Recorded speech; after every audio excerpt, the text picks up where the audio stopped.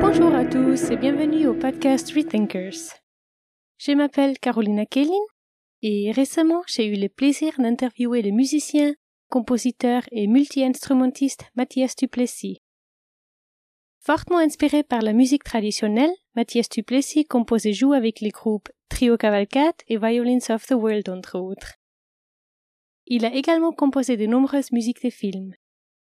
Au cours de cette interview, Mathias Duplessy nous explique comment sa musique est inspirée par la nature et comment différents types de musique peuvent évoquer différents sentiments et pourquoi la musique traditionnelle lui semble donc importante pour nous permettre de nous connecter avec la terre et la nature.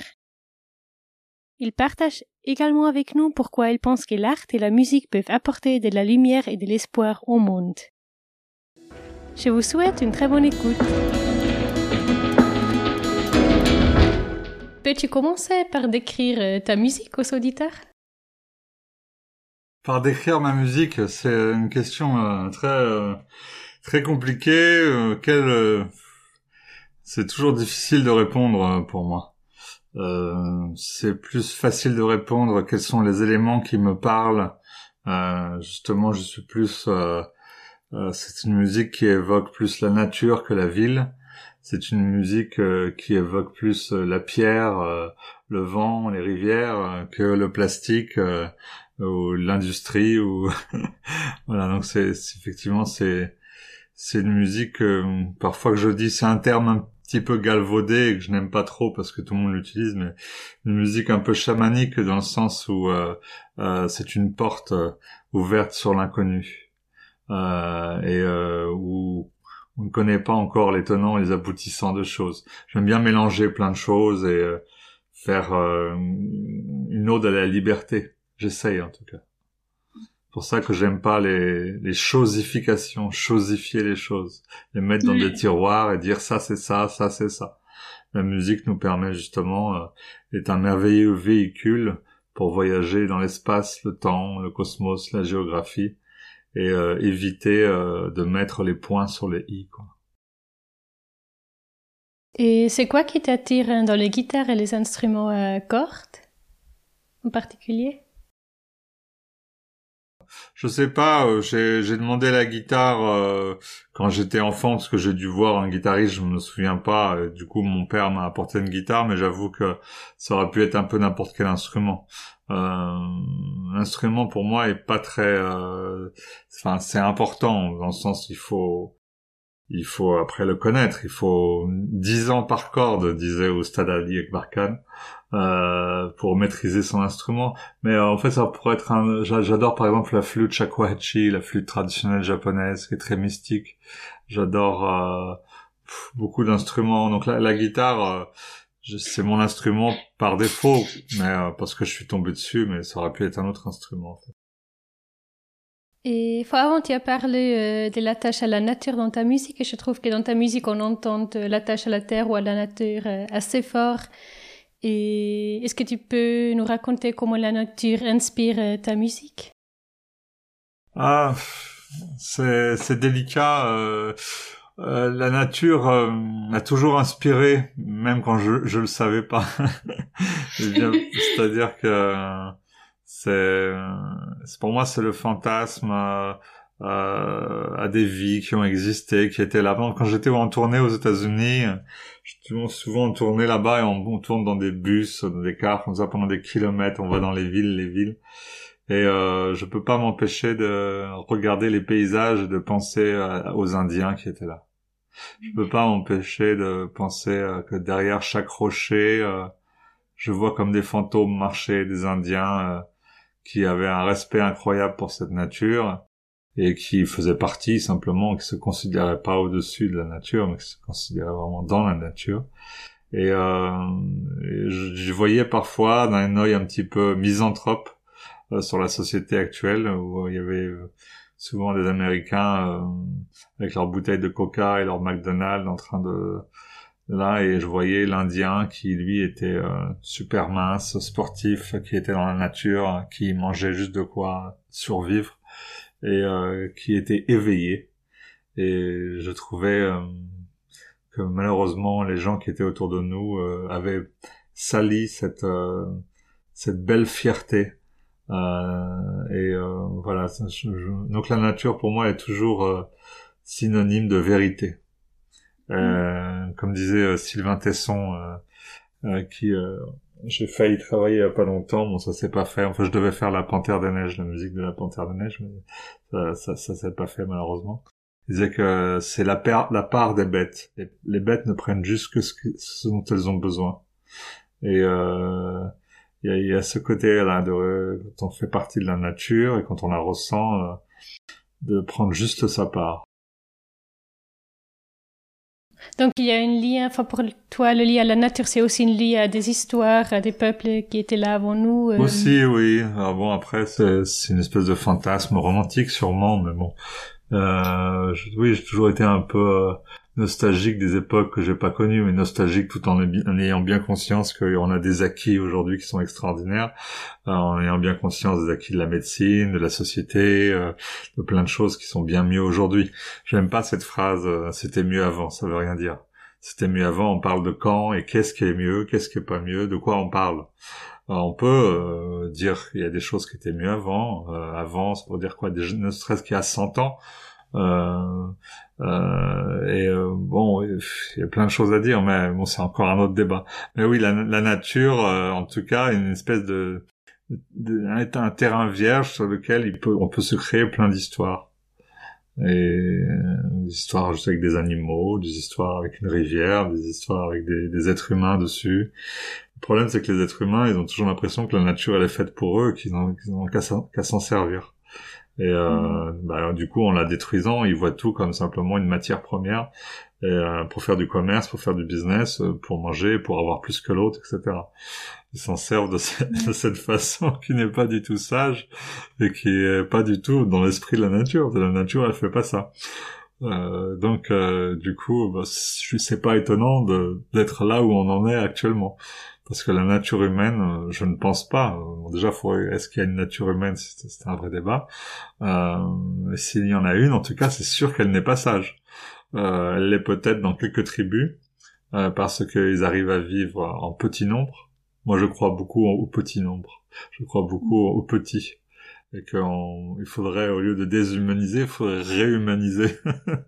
On n'y va pas du tout vers ça.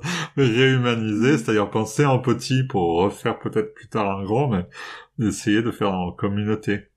Et là, ça devient, on connaît nos prénoms, on connaît nos noms, on connaît nos personnalités, on peut arriver à avoir un discours plus sage que celui de mettre des numéros, et d'industrialiser, de mettre des usines et des numéros à chacun pour en faire un grand nombre. À partir de ce moment-là, on se trompe en fait, on se déshumanise. C'est comme si on retirait la sève d'un arbre. Et tu penses que des fois on a un peu tendance à trop romantiser le passé? Parce que, enfin, je trouve que pour moi, je suis un peu pareil à toi. J'ai tendance à romantiser, mais je sais aussi qu'il y a certains peuples qui étaient proches à la nature, qui ont quand même créé des dégâts assez importants. Oui, non, peut-être on romantise un petit peu.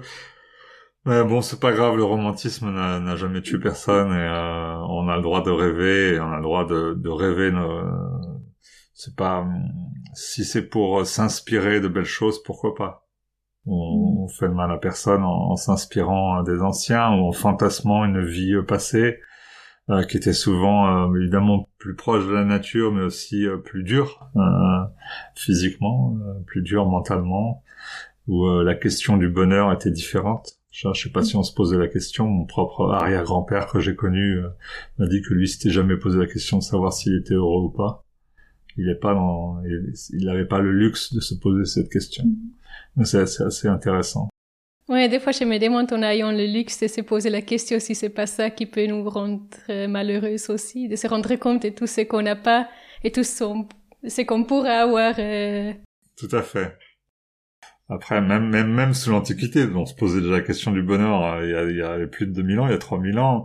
Mais sous l'Antiquité, c'était quand même les philosophes et les gens d'un certain milieu. Je pense que l'esclave se posait pas trop ce genre de questions, ou celui qui travaillait pour survivre du matin au soir se pose pas la question du bonheur.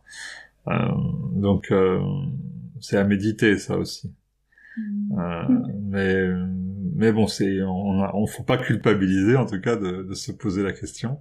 Et on peut essayer d'y répondre ensemble, parce que c'est ça le choix d'une politique, d'une nation, c'est ça le choix d'une histoire commune, c'est d'avoir un idéal en commun. Et donc de penser quel est le bonheur pour nous en commun, quoi. Donc on peut y réfléchir, et puis on peut essayer en tout cas, même si le bonheur parfois est l'affaire de chacun, de penser collectif pour donner quelques inflexions, quelques repères pour qu'on puisse être heureux ensemble. Ouais, je suis assez d'accord là avec toi.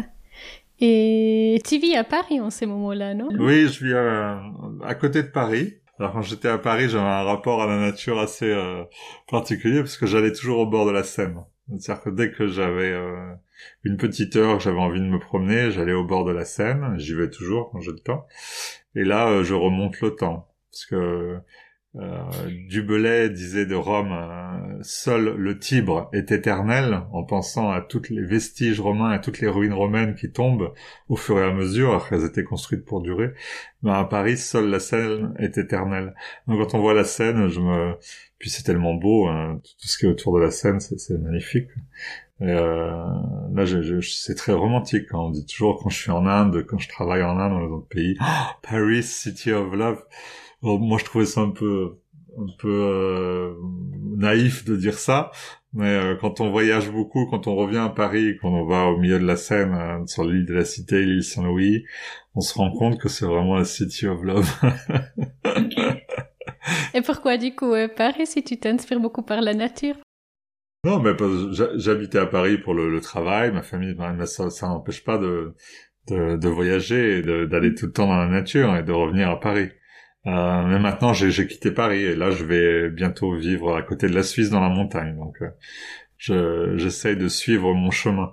Deviens qui tu es, disait Nietzsche. Voilà, donc j'essaie de devenir un peu qui je suis et de me rapprocher de la nature. Quand nous avons parlé la semaine dernière, tu m'avais dit que la nature était ta muse. Et ça, c'est une phrase qui m'a tourné dans la tête, en fait, ces derniers jours, parce que je trouve que cette idée, c'est assez intéressant dans le contexte de la crise écologique. Et je pense que, enfin, c'est une façon assez générale de le dire, mais je pense que dans notre société, il y a une prise de conscience croissante des dommages physiques que nous faisons au système terrestre.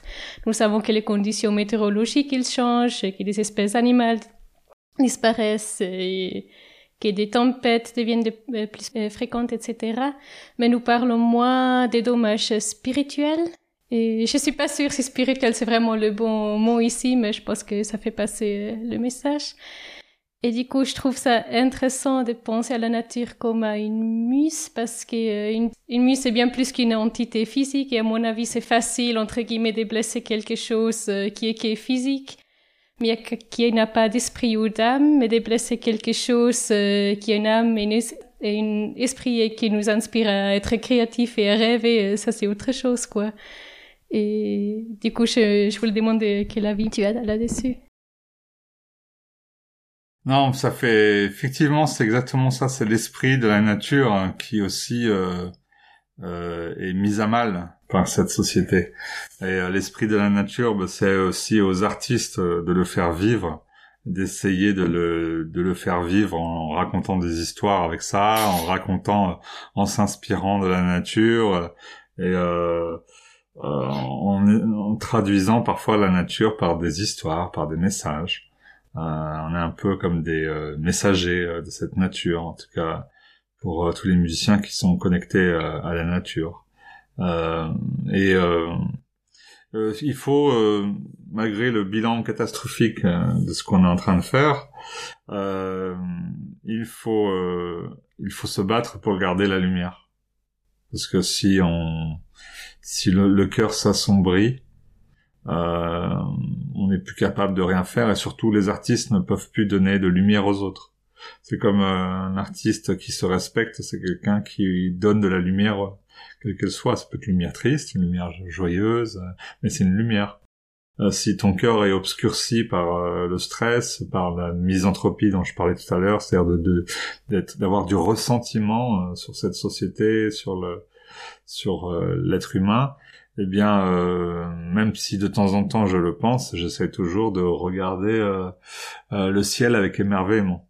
Donc cette capacité de rester émerveillé, qui est liée à l'enfance, qui est liée aussi aux premières fois, magnifique, d'être toujours comme dans une première fois, de s'émerveiller d'un arc-en-ciel, je sais pas, d'un orage magnifique, d'un coucher de soleil, et bien de cette lumière de la porter après, de la mettre en musique, voilà, de la traduire en musique, pour moi, ou en poème, ou en film, et d'en faire quelque chose. Il faut garder cette lumière, je pense, quoi qu'il se passe.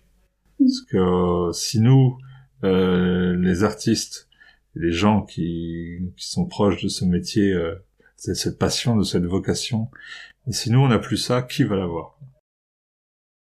Et en tant qu'artiste, est-ce que tu ressens que c'est devenu plus difficile de faire passer ces messages C'est plus difficile parce que il suffit d'allumer la télévision pour que ton cœur s'obscurcisse et pour être déprimé et parfois on se dit à quoi bon parfois, hein, quand on n'est pas bien. On se dit mais à quoi bon faire encore une musique, faire encore un CD et puis personne n'écoute de CD. Il y a des choses plus importantes peut-être à faire que de faire de la musique. On n'est plus là quelque part. Quand on voit les rapports du GIEC, quand on entend des gens comme Aurélien Barraud nous vraiment être le messager de tout ça et de nous montrer que ça va pas, c'est très stressant. Eh bien non, il faut être plus fort que ça. Faut y aller, faut y croire, et puis faut sourire malgré tout. Et qu'est-ce que toi tu fais du coup pour éviter d'obscurer ton corps ou ton esprit? Plusieurs choses. Déjà, j'évite de trop regarder les médias, les choses. C'est une chose dont se protéger un petit peu. Deuxième chose, je m'intéresse par exemple beaucoup à la philosophie. Et là, des choses en philosophie qui peuvent t'aider à surmonter ça, comme le stoïcisme ou même le scepticisme. Le scepticisme, c'est juste suspendre son jugement. Hein, donc, et puis le stoïcisme, c'est assez génial parce que quoi qu'il se passe comme réalité, comme événement extérieur, il ne tient qu'à toi de les interpréter de façon positive en toi. Tout, ça dépend comment tu vas ressentir les choses. Je vais pas laisser mon bonheur dans les mains de l'extérieur. Voilà, c'est mon cœur, mon âme, mon esprit, c'est ma maison. Et je décide moi-même de comment je veux être. Je vais pas demander ou laisser les choses à l'extérieur pour me dire si je dois être heureux ou malheureux. Et bon, là je m'exprime pas très bien, mais bon, grosso merdo, le stoïcisme c'est assez intéressant pour ça. Et ça te permet de te protéger et de te concentrer sur faire des choses positives, quoi. Il y a ça, et puis bien sûr l'amour de la musique, l'amour des choses, l'amour des gens, l'amour de ta famille, et ben cet amour, c'est de la lumière, ça doit être de la lumière. Et pour que ce soit de la lumière, faut soi-même mettre du bois dans le feu. C'est-à-dire que l'amour, quel qu'il soit, c'est pas quelque chose qui est là, qui sera là, c'est quelque chose que on doit aussi entretenir. Et ça, c'est intéressant. C'est exactement la même chose pour la nature et la terre. Pour qu'il y ait cet amour entre la terre et nous, on doit participer. Et on doit dire qu'elle est belle, la rendre belle, et montrer ses meilleurs côtés aussi. Donc c'est vraiment, tout est un rapport. Il n'y a pas de choses ni d'êtres humains qui sont enfermés dans une coquille. Et ceux qui le sont, c'est bien dommage parce que ils sont morts en fait. Vivre, c'est partager. Mais je trouve que ça, c'est une balance difficile à trouver, genre se sentir qu'on aime la nature, mais qu'on fait aussi des actions qui sont peut-être bonnes pour la nature et qu'entre guillemets, on profite pas juste pour visiter des paysages ou... Le fait de faire ce que tu fais, c'est déjà un combat et c'est déjà faire quelque chose pour la nature. Est-ce que tu as l'impression que ta muse perd de son pouvoir à cause de tout ce qui qui se passe sur l'échelle? Non, pour l'instant non, parce que la terre, les animaux, les animaux périssent, hein, ça c'est sûr. L'homme va périr aussi, mais je pense que la terre s'en remettra. Hein.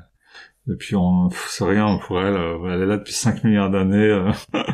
Pour elle s'en remettra. Et puis il y aura d'autres animaux qui reviendront, etc. C'est juste pour notre civilisation humaine, quoi. Hein. Voilà. Au fond, parfois, j'ai même des amis qui disent, qu'on disparaisse, on a bien cherché, bien fait pour notre gueule, et qu'on disparaisse, on est vraiment des nuisibles sur cette terre, quoi. L'espèce humaine.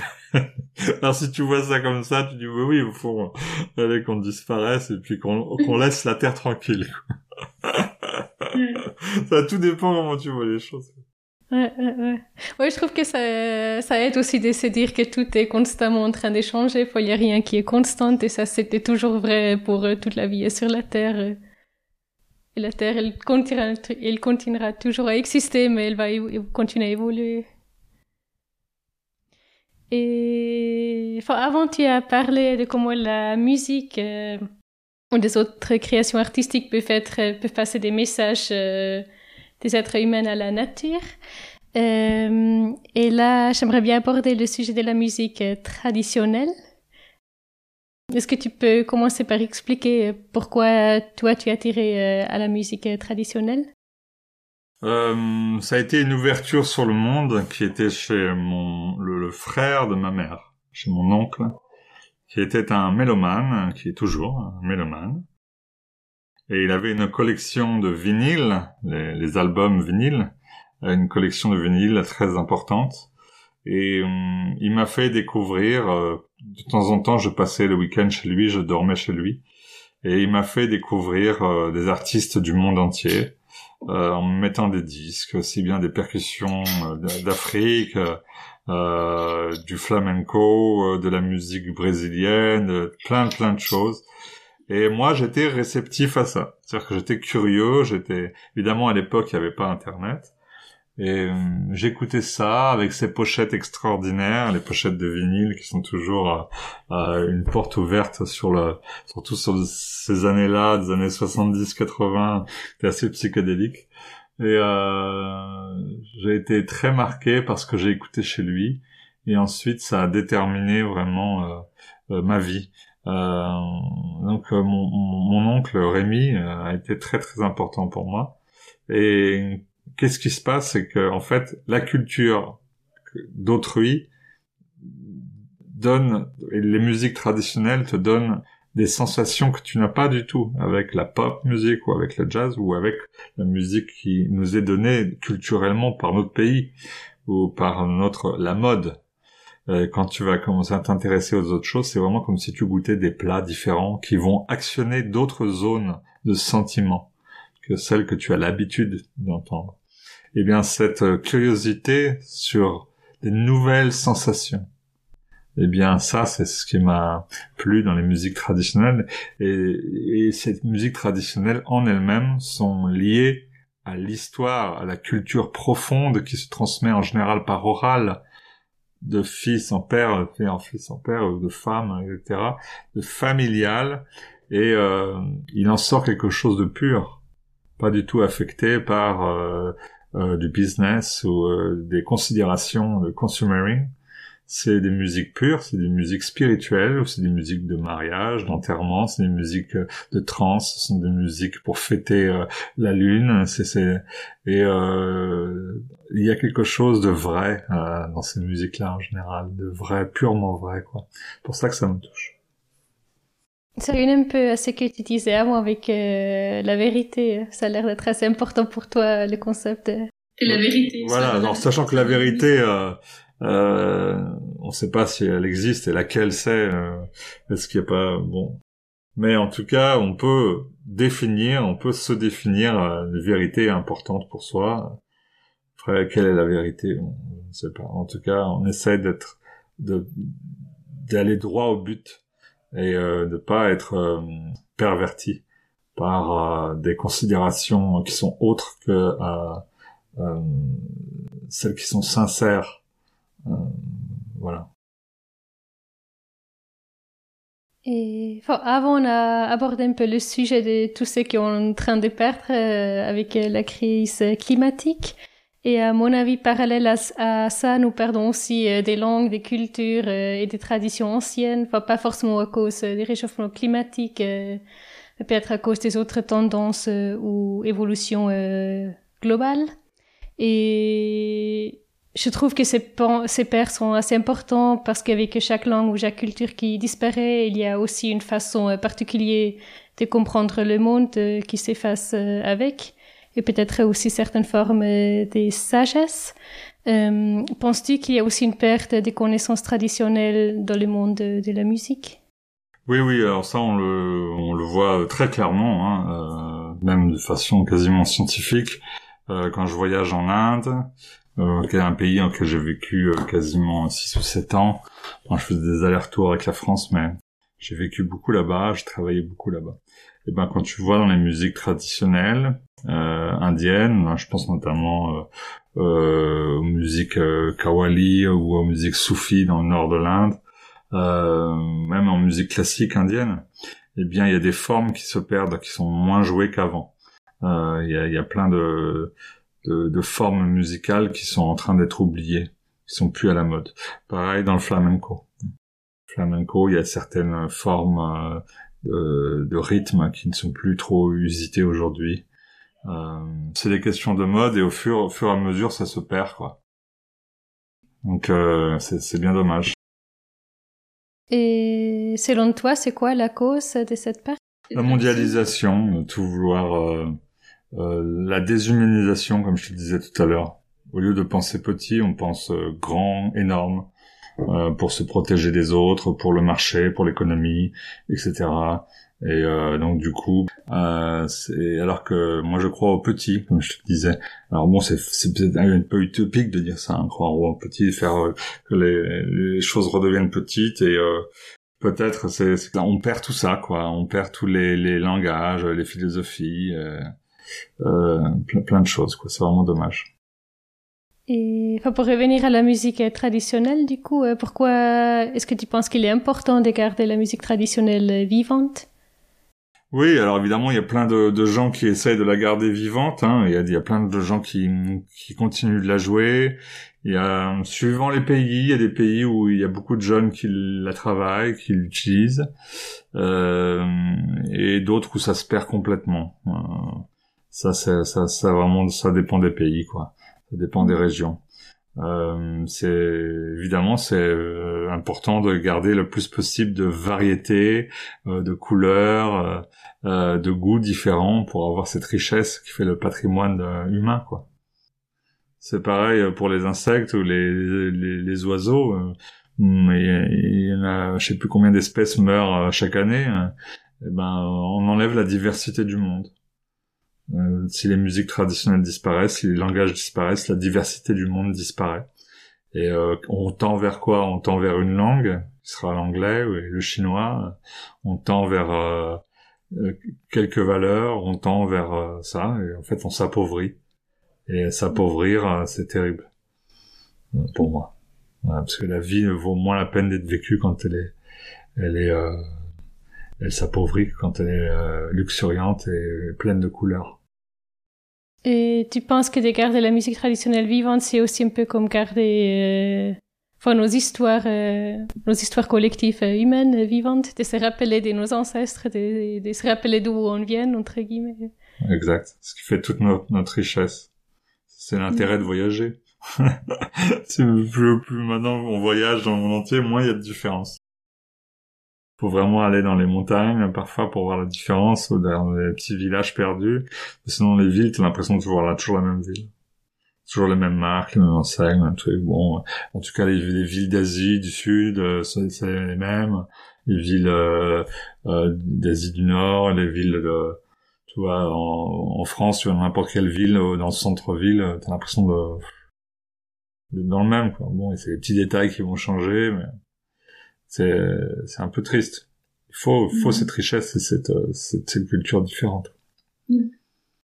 Et aussi pour amener la lumière, peut-être, comme t'avais expliqué avant.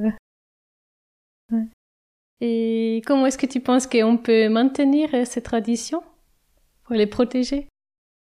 Il faut en parler, il faut les faire vivre, il faut faire des concerts, il faut que les gens soient curieux, il faut arrêter de vouloir absolument faire des milliers de vues sur YouTube et d'être un petit peu dans la profondeur. Mais malheureusement, la profondeur, c'est pas ce qui est le plus sexy aujourd'hui, quoi. Tiens, tout de suite, ce qui marche le mieux, c'est quand ça est rapide, quand il y a une énergie physique débordante. Dès que tu fais quelque chose d'un petit peu spécial, voilà, beaucoup de gens n'ont pas envie de prendre du temps, s'initier, rentrer dans quelque chose de nouveau, petit à petit. Non, il faut que ce soit tout de suite. Il faut que dès les premières secondes, on mette j'aime pas, faut qu'on se prononce. C'est terrible. Donc il faut, c'est l'éducation, je pense, qui est importante. Est-ce que tu penses que la musique t'a appris de mettre plus d'accent sur ses valeurs? Oui, en tout cas, c'est au contact des autres musiciens du monde entier que je me suis rendu compte de la richesse de la musique, de l'exigence. Je me suis rendu compte de plein de choses en voyageant. Et c'est-à-dire que le voyage forme la jeunesse, mais le voyage forme l'esprit. Et tu te rends compte de la diversité des choses. C'est super important, quoi. Voilà, on vient un peu à une des prochaines questions que j'avais. Ça, c'est fort. Je trouve qu'il y a une chose que je trouve vraiment intéressant et enrichissant avec ta musique, c'est la façon dont elle crée des ponts entre les cultures et les continents, comme par exemple avec ton groupe Violins of the World. Peux-tu peut-être décrire ce groupe aux auditeurs qui ne connaissent pas encore cette musique? Eh bien, j'étais à Bombay en 2008 et j'ai fait la musique d'un film. J'ai fait beaucoup de musique de film en Inde. Je veux dire, le premier musicien européen à avoir été nominé pour deux prix pour la musique de film là-bas, donc c'était assez rigolo. Et j'ai travaillé entre autres sur un film avec un joueur de sarangi. Le sarangi, c'est un violon traditionnel indien qui se joue assis, assis par terre. Parce qu'il y a traditionnellement, il n'y avait pas de chaise. Et donc les musiciens jouent par terre. C'est un instrument à vielle, comme ça, qui se tient relativement droit sur le corps. Et qui représente, on dit, le sarangi, c'est la voix de l'Inde. Et avec Sabir Khan, qui était ce joueur incroyable, il me dit, tiens Mathias, j'aimerais bien faire un album avec toi. Je dis, moi aussi.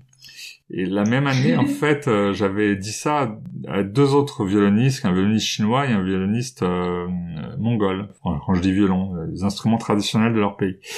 Et je dis, tu sais Sabir, au lieu de faire 3 projets, si on faisait un projet où on est tous ensemble. Tu connais pas les autres, mais tu vas les connaître. Ça serait la première fois que sur un album et sur scène, il y ait ces 3 violons qui jouent ensemble. Et j'en parle à Paris à Alain Weber, qui est le directeur, qui était le directeur de la programmation de la Cité de la Musique, entre autres, ou du Quai Branly. Et il me dit, c'est une excellente idée, on va les faire venir. Donc on fait venir Gyogan, le chinois habitait déjà à Paris, on fait venir le mongol qui habitait en Allemagne, et Sabir Khan d'Inde. Et j'enregistre l'album pendant une semaine avec eux.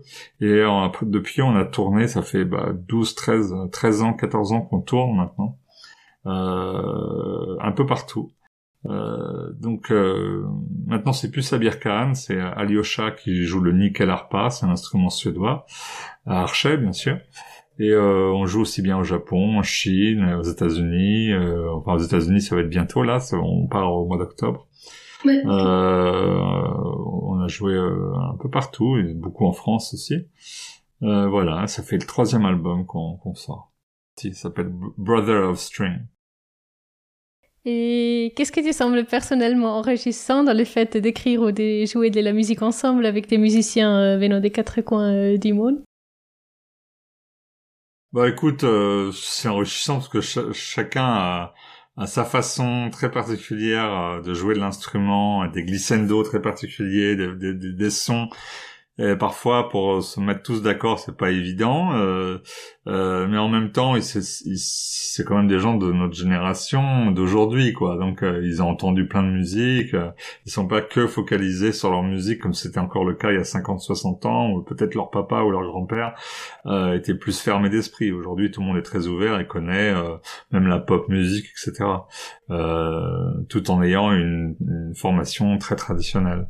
Donc, ils ont un peu les deux tableaux. Ils peuvent jouer sur les deux tableaux et faire des choses plus modernes. Ils sont très ouverts et très virtuoses. Donc, quand t'es virtuose, tu peux tout faire. Après, il y a une question d'ego. Après, parce que chacun a un ego de soliste et veut prouver qu'il est virtuose. Et veut prouver. Bon, maintenant, on vieillit tous, donc on s'assagit un petit peu. Mais au départ, on était tous un petit peu des petits coqs.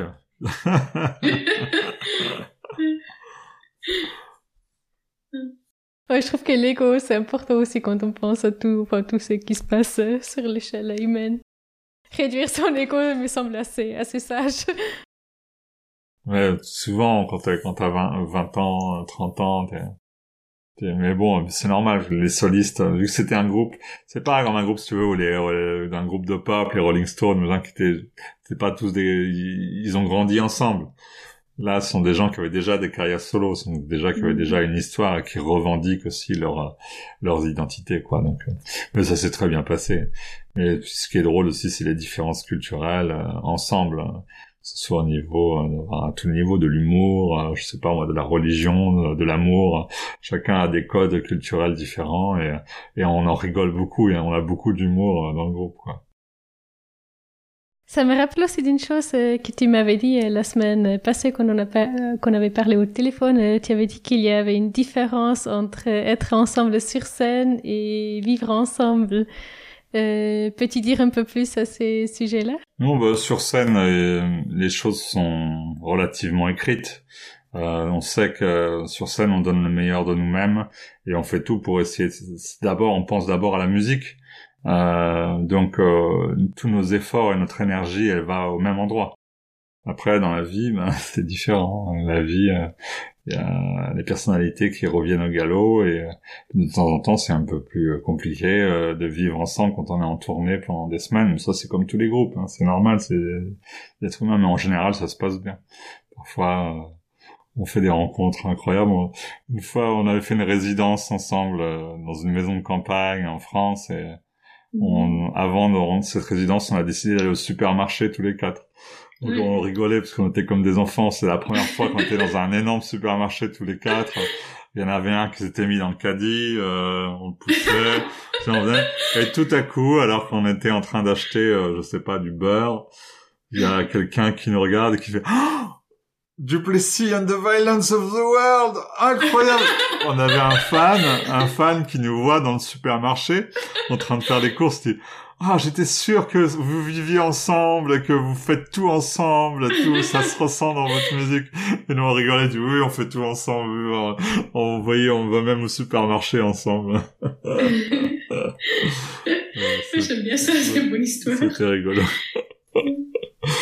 Et qu'est-ce qu'il y a en particulier que tu as appris sur le fait de vivre ensemble en jouant avec ça c'était très intéressant. Voilà. Ça c'est un peu l'histoire d'une vie aussi.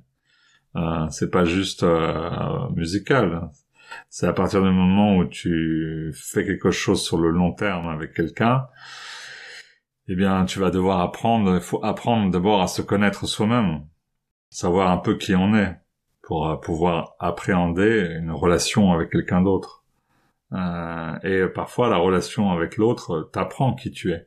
Et pour ça, il faut avoir conscience de ses lacunes, des problèmes qu'on a, de ses forces et de ses faiblesses. Et de pouvoir communiquer bien avec l'autre.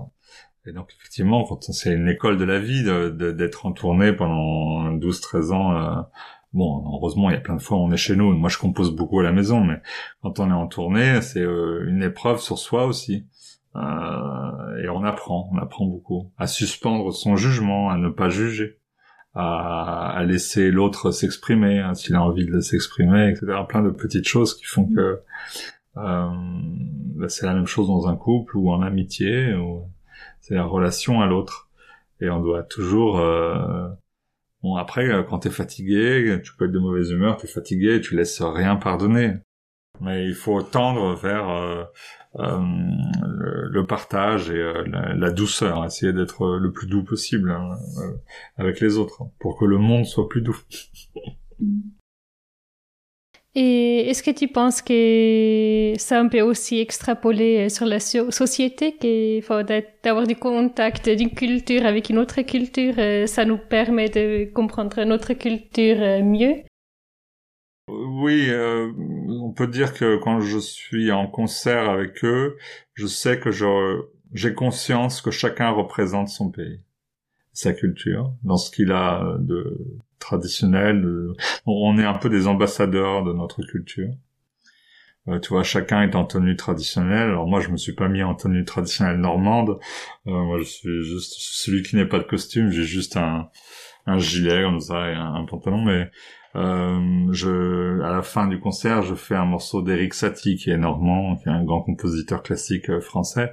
Et j'essaye, bien sûr, quand je parle aux gens, après, quand je suis invité dans les hôtels, les restaurants, etc., de me comporter le mieux possible, parce que je sais que je représente mon pays.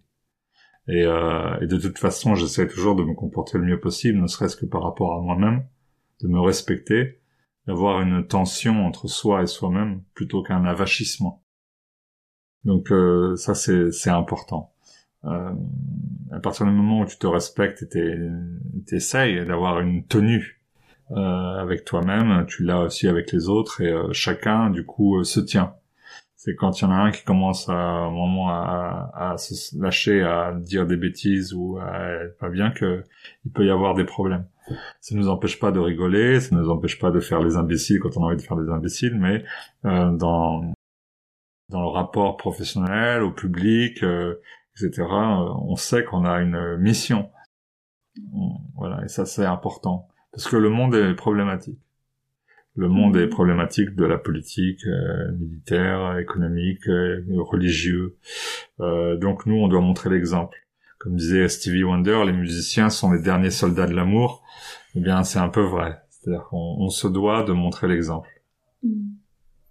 Ouais, je trouve que la musique, ça aide aussi vraiment à rêver et à s'imaginer qu'est-ce qui pourrait être possible, peut-être. Du coup, et là, justement, la musique des Violins of the World m'a pas mal touchée, parce que je trouve que quand j'écoute, ça me fait imaginer plein de paysages sauvages, et peut-être un esprit humain qui est capable de mieux vivre ensemble, du coup. Ouais, merci.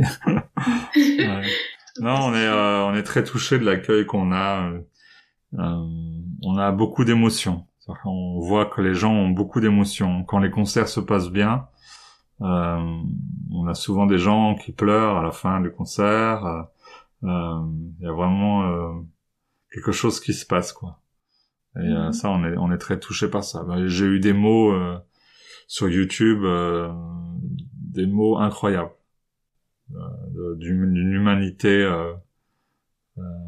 très touchante, des gens qui sont en phase terminale de cancer, qui nous écoutent et qui nous disent que grâce à notre musique, il a souri aujourd'hui. Voilà. Des choses comme ça, qui... Je te dis, bon, je sais pourquoi je suis sur Terre. Tu vois, tu te donnes un peu d'amour, de lumière dont je te parlais, quoi. Voilà. Oui, je trouve que aussi à la fin des choses, quand on a l'impression qu'il y a trop de négativité, c'est aussi l'amour et la lumière qui nous donnent l'espoir. Oui, tout à fait. Et moi, j'ai plus ou moins fini avec les questions que j'en avais. J'aurais encore quelques petites questions pour la fin que j'ai demandé à toutes les personnes que j'interviewe. Avant que je te demande ces questions-là, je voulais demander si tu as encore un autre message que tu voulais passer ou quelque chose que tu trouves important lié au sujet qu'on a discuté. Non, a priori, non. Pas spécialement. Du coup, je passe à mes questions finales. La première de ces questions finales, c'est où est-ce que les auditeurs peuvent trouver ta musique s'ils ont envie d'écouter? Sur YouTube, ils peuvent. On est sur Spotify, sur Deezer, tous ces trucs-là. On peut acheter l'album aussi dans les disquaires ou le commander s'ils veulent écouter l'album. Le moyen pour commencer à écouter notre musique, c'est sur YouTube parce qu'il y a les clips, et les lives, il y a beaucoup de clips.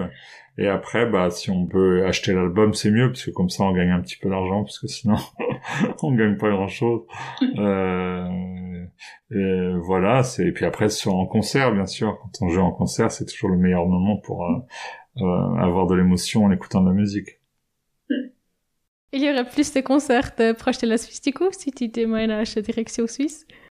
Peut-être, j'ai contacté un agent suisse, on va voir ce que ça donne. Ok. Voilà. On croise les doigts. Ouais, on croise les doigts.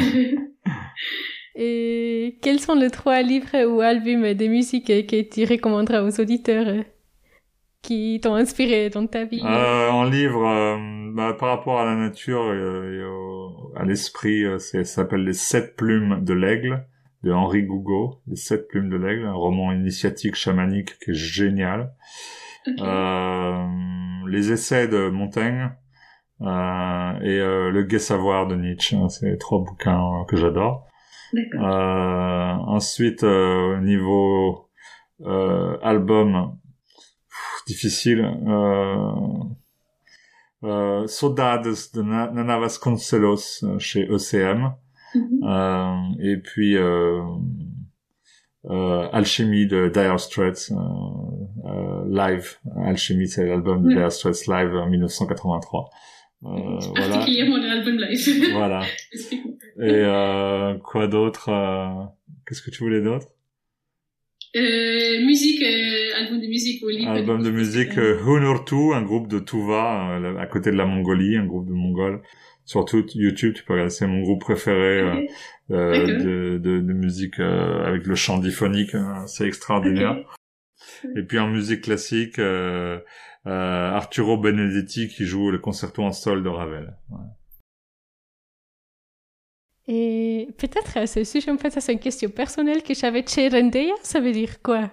Cherendeya, c'est l'enfant des montagnes. Ah, ok. Et c'est quelle langue? C'est ma langue. C'est une langue que j'ai inventée. Je chante beaucoup dans ce dialecte. Ok. Voilà, qui s'appelle le Duplessien. Okay. Et je sais ce que je dis sur chaque chanson, quoi. Sambarai, le morceau Je suis à moto, c'est le nom d'un cheval.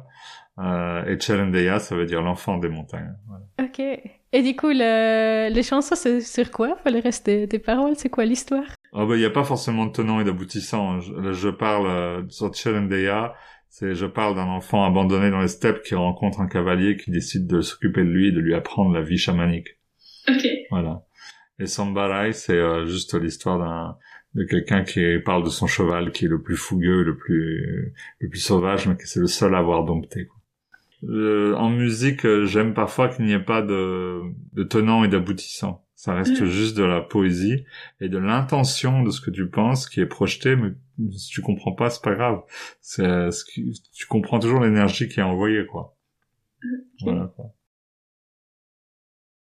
Ouais, du coup, ça, c'était les questions que j'en avais. En gros, du coup, merci 1000 fois pour l'interview. Merci. Merci. À bientôt. Un très grand merci à vous, les auditeurs, d'avoir écouté cet épisode de Rethinkers. Vous pouvez visiter le site web www.rethinkerspodcast.ch pour voir les recommandations des lectures et des musiques de Mathias Duplessy. Vous pouvez également vous inscrire à une liste de diffusion via le site web ou suivre les podcasts sur Instagram pour rester informé des nouveaux épisodes. Si vous appréciez les podcasts et souhaitez recommander un sujet ou un invité, n'hésitez pas à me contacter. Je serai super heureuse de recevoir des commentaires ou du feedback. Et n'hésitez pas à partager les podcasts avec vos amis et votre famille. Merci donc d'avoir écouté et à la prochaine fois.